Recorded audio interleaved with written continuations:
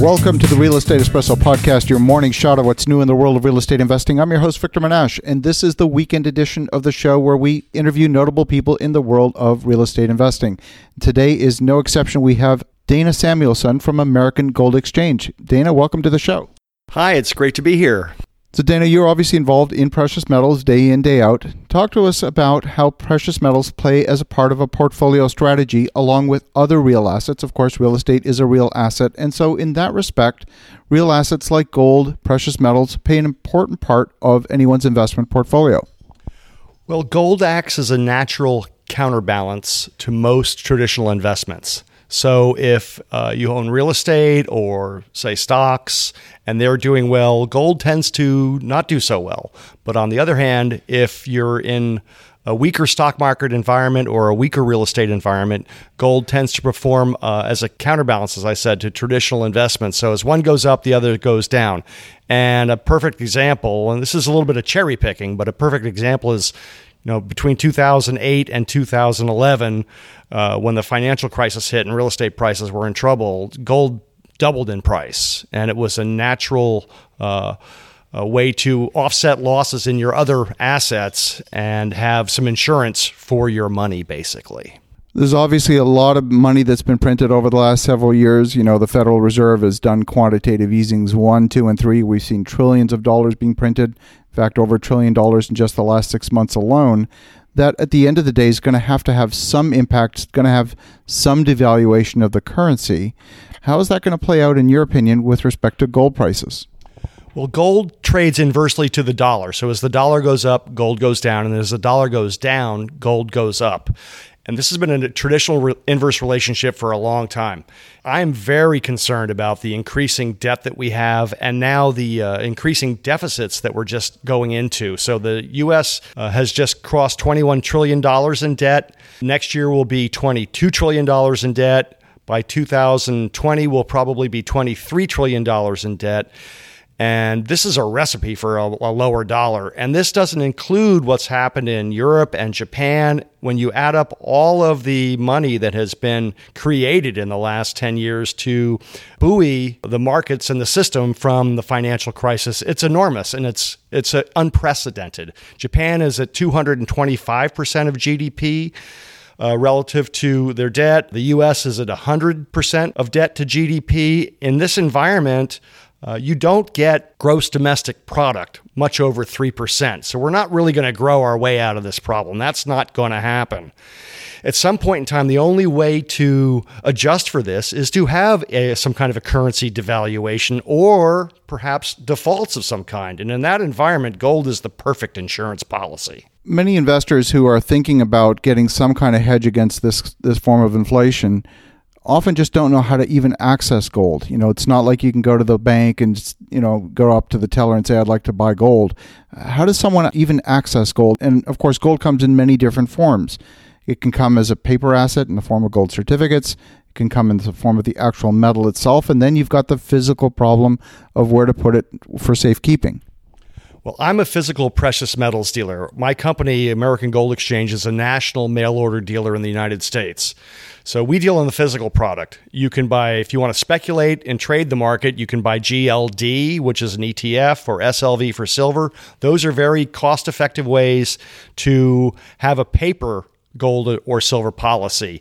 But if you want physical gold as a way to have a little crisis money or to transport wealth easily, physical wealth very easily, there's nothing better than gold. Also, you can transfer wealth from one person to another easily with gold as well. You can invest in the mining business, which is not something I really do. I don't follow the mining shares, so I'm not an expert in those. I'm not qualified to talk about them, but I am in the physical markets. So what would be the difference between, say, holding a gold certificate versus holding the actual metal itself? What would be the advantage of one versus the other? Well, if you hold a certificate, you hold a claim to gold. You don't actually own the physical metal itself. And that's really where the true insurance policy is in case of a real crisis. If you need it, if you really want it, you're not going to want the paper, you're going to want the physical. Gold comes in many different forms. You can buy it as gold bullion, you can buy it as coins, you can buy it as jewelry. What are some of the benefits of one versus the other? Well, if you want gold for gold's sake in physical, we recommend sovereign minted modern bullion coins like the U.S. 1 ounce gold eagle or the Canadian 1 ounce gold maple leaf. These are the two top physical bullion products in the United States and in North America. They're the most widely traded. They're extremely competitively priced among reliable dealers. They're extremely liquid. Everybody knows them. I would be careful with bars.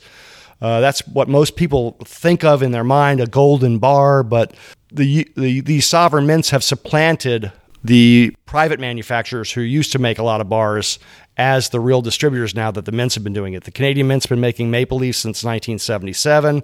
The U.S. Mint has been making Gold Eagle since 1986. And of course, the first one was the South African Mint. Everybody's familiar with the South African 1 ounce gold Krugerrand.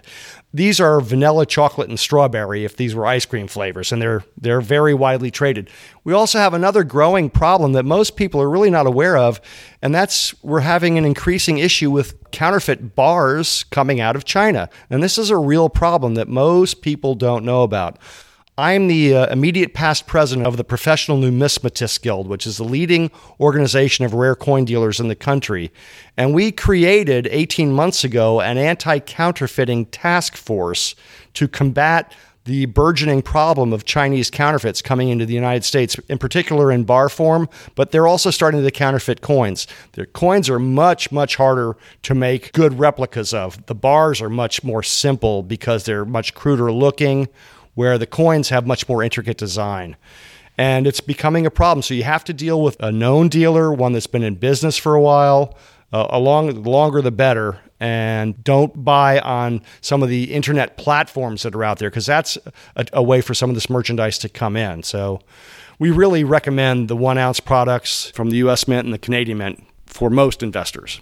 Those counterfeit bars, how are those typically done? How are they doing it? Well, it's no secret that tungsten has a density that's very close to gold. So they take tungsten and they plate it with gold and then make it as close to authentic looking as possible with a gold cover on it.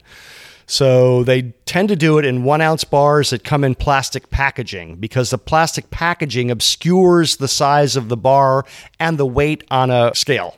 So that's where the biggest issue is. We've also seen kilogram bars that have actually been tungsten-plated kilogram bars that some of the major financial institutions have, unfortunately, out of 100 bars, they might find 1 or 2 bad ones.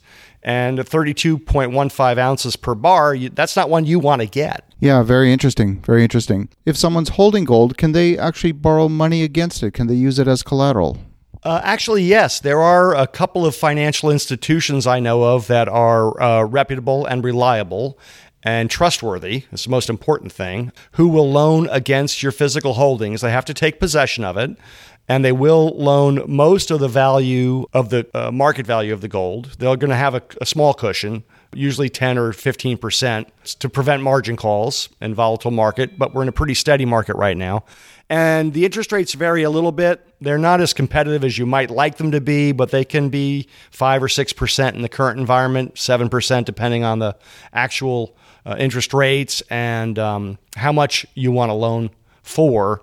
Usually we're looking at 50 ounce minimum, 100 ounces of gold to be worthwhile to get a loan against your holdings. But that's a way for you to use the money if you have a vehicle that can earn a greater return.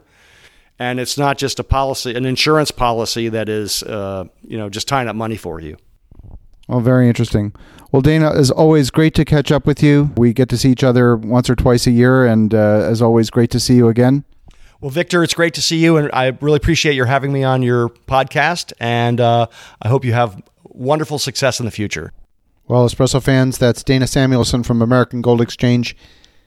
As real estate investors, we're not just interested in real estate. We're interested in real assets across the board because real assets hold their value, especially in an inflationary environment. Meantime, as you're thinking about where to place your cash when you've sold a property, maybe you want to consider putting a portion of it in gold. In the meantime, have a spectacular day, make some great things happen, and we'll talk to you again tomorrow.